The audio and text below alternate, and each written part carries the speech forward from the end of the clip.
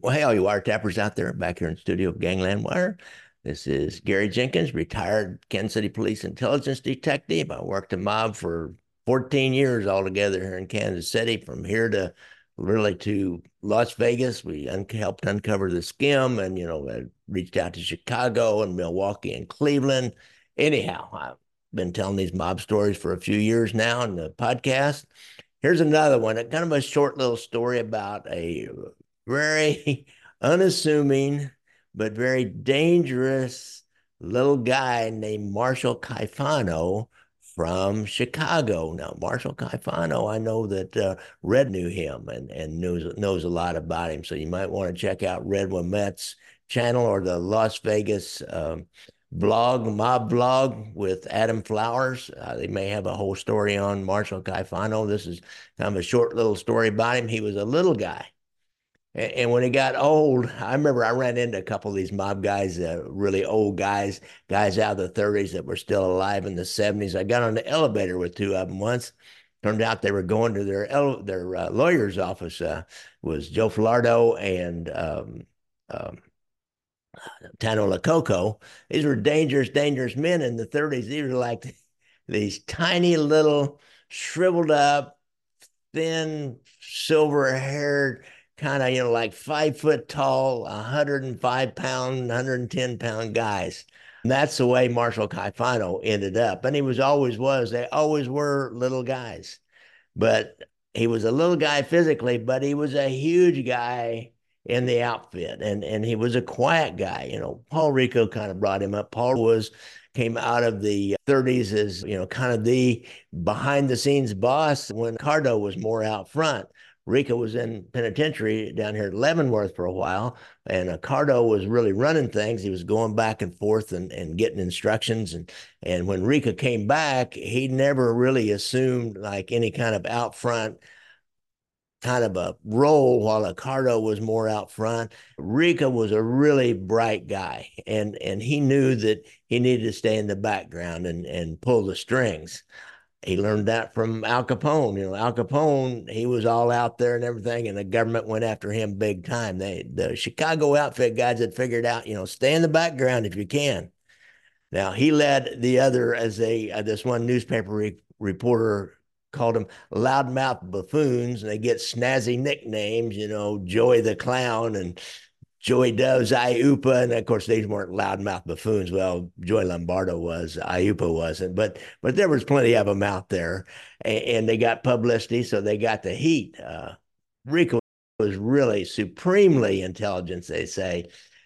He knew what he needed to make this thing work, besides guys that were willing to steal and do the gambling and take over the numbers rackets and infiltrate the Teamsters. He needed top law enforcement people, politicians and judges to be on the take and get them under control. And these like swaggering apes playing the tough guy up there on Rush Street on Friday nights, they're not going to do it. He needs the little, what he called the little guys, and to do the heavy work and to make the connections, and quiet little guys that were a little more sophisticated. Now, Caifano, he proved he earned his bones as a kid, as you have to do as a man. He was a boxer when he was a kid. He had a cauliflower ear even. But it wasn't really his boxing skills. Joey Doves, Iupa was fought under Joey O'Brien. A lot of these guys did, but it wasn't his boxing skills that really frightened people. A lot of people were frightened of Marshall Caifano.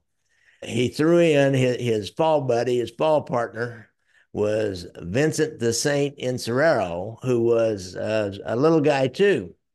But boy, somebody said, if they stood on top of each other's shoulders, they couldn't change the light bulb, couldn't get up to the light bulb. But these guys were feared killers.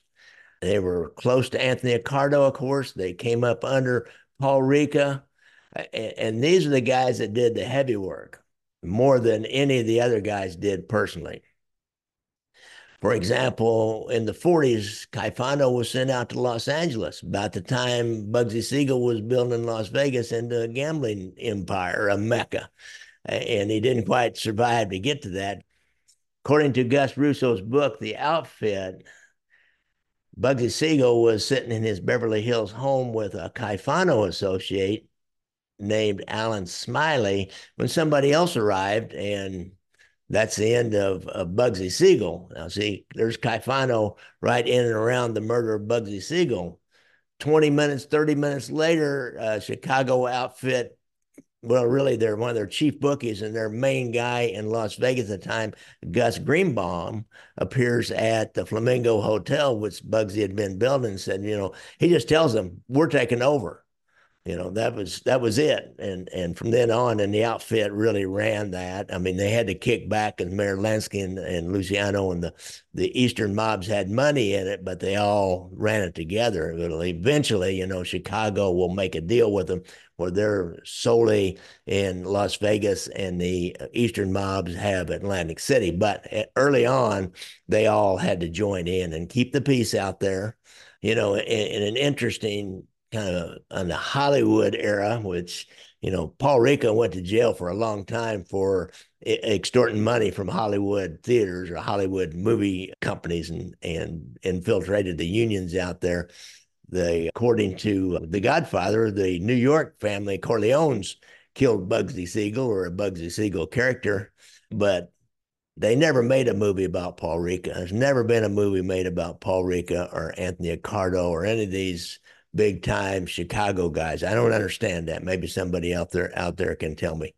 Another thing, Marshall Caifano, and I did a whole story just on this particularly about a woman. There's a guy named Nick Cercella who was a good friend of Caifano's, and he had an extortion trial going on, and his lover, a woman named Estelle Carey, and a former Dice girl at his joint, was going to cooperate with the federal prosecutors, and all of a sudden, this guy's in jail, I believe, at the time, and her body is found ice picked to death and burnt at her apartment, and Caifano was the prime suspect. Of course, that case was never solved because it was Chicago. There's another unsolved murder. In 1950, a Chicago police lieutenant named William Drury was killed. There was a strangulation of a mobster in Chicago named Russian Willie Strauss, and there was a 73 shotgun killing of Richard Kane in Rosa's Sandwich Shop. Caifano was suspected of all being part of that. In 1950s, the outfit moved in on the black policy rackets, and that was Sam Giancana that kind of got that going, and really that was how he, really became important with the outfit, because he was a guy that moved in on this black policy, and there was a lot of money in it, and there were some people that tried to kidnap policy king, black dude named Theodore Rose over again. In the 1950s, the outfit moved in on the black policy rackets. This was Sam Giancana primarily instigating this, and really when he took those over, that was a large amount of money that the outfit got to start, sharing in. There was a policy king, a black guy named Teddy Rowe or Theodore Rowe, and he refused to give in to the outfit, refused to give in to Giancana, and somebody sent some people to kill Teddy Rowe, and in that shootout, Teddy Rowe was armed. He killed Caifano's brother and stopped this kidnapping attempt. He was pled self-defense, and about a year later, Teddy Rowe was blown apart by two men with shotguns. Caifano, of course, was questioned about that, and Caifano was part of that. He took a hit in 1964. He was convicted of trying to extort $60,000 from an oil tycoon named Ray Ryan, who was from Indiana. And Ray Ryan had testified against him. Got released from prison on that one, on the extortion attempt in the 1970s. And Ray Ryan was so afraid of Caifano that he offered to pay him $1 million so he wouldn't remain mad at him. He could all kind of keep his money, he could stay on the streets over again. So this oil man, when Caifano got out of when Caifano got out of the penitentiary, out of this attempted extortion of the oil man, Ray Ryan, he made an offer to pay Caifano $1 million so he could, walk the streets freely and not be worried about being murdered. According to a witness in another case, Caifano told Joey the Clown Lombardo, said, let's just take that $1 million and then kill him anyway. That's the kind of guy Caifano was. But again, a little perfectly manicured, perfectly dressed, unassuming kind of guy. He was not out there in any manner.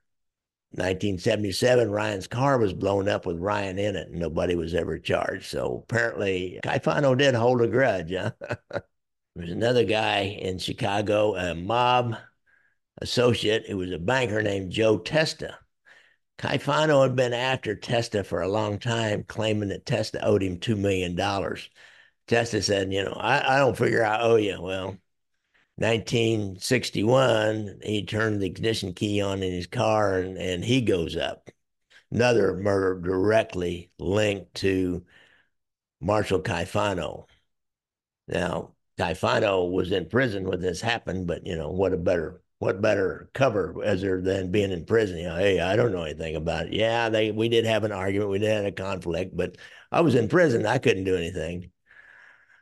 1960, Marshall Caifano gets 20 years for fencing stolen stock certificates. That was a big deal back then. You could steal these stock certificates, and they were like fungible, or they were just like certificates. They were like money, and then they counterfeited them a lot, but they could steal them and then go someplace else and sell them. There's really no way to track them. So he had almost a century, almost. So Marshall Caifano had about 100 years of blood and fear. I mean, he lived to be in his 90s. He had at least 80 years of being a feared killer. And he's just the guy, another story that Red Wilmette tells us, after there was a $1 million robbery at Purelator Armored Car Service, had an inside job, and the guys got over $1 million. And Red says that he walked into some place and they were cutting up that money. He was going to see Marshall Caifano, and Caifano was there, and they just like looked at him, and he looked at them. He said he just turned around and walked back out. So Caifano, he had his fingers in a lot of stuff over a long time. If we get into his mind, if you could get into his mind, you could solve a lot of crime in Chicago and explain a lot of things that have happened over the years. So that's a little short story about Marshall Caifano. So if you have a problem with drugs or alcohol, don't forget I like to ride motorcycles. Don't forget I like to ride motorcycles. So watch out for motorcycles when you're out there on the streets. If you have a problem with PTSD and you've been in the service, be sure and go to the VA website and get that hotline number. Hand in hand is drug and alcohol addiction. Whether you've been in the service or not, you got drug and alcohol addiction, you need to get a hold of Gambino soldier Anthony Ruggiano. He has a hotline on his website and a hotline probably on his YouTube channel. He's a drug and alcohol counselor down in Florida, so get hold of him and he can get you squared away. Don't forget to like and subscribe and tell your friends about it. Join our Facebook group. We got about 30,000 people on it, a lot of great discussions. A lot of crazies on that too, trying to post porn, but I don't let the porn get on there, guys, and I don't let the scammers and uh, uh, the people that are trying to put up fake websites to get your credit card number. We really monitor that closely, although I got 2 helpers on it, and it's kind of hard. I mean, it becomes a little more work than what I want, but it's kind of fun too, and I see people making connections and telling a lot of good stories. I'd like to get some more Chicago people on it. We've got a lot of New York and Philly people on it. Few Las Vegas, a little bit of California, and we had one guy in Kansas City was posting stuff who was kind of along the edges of it all of his life, and then another guy who belongs to it, who is Kansas City guy, he started making complaints, just making comments and complaining that this guy was putting up these Kansas City pictures and complaining, well, these people still have family out there, and it scared the other guy off. So always another drama on Facebook. So thanks a lot, guys.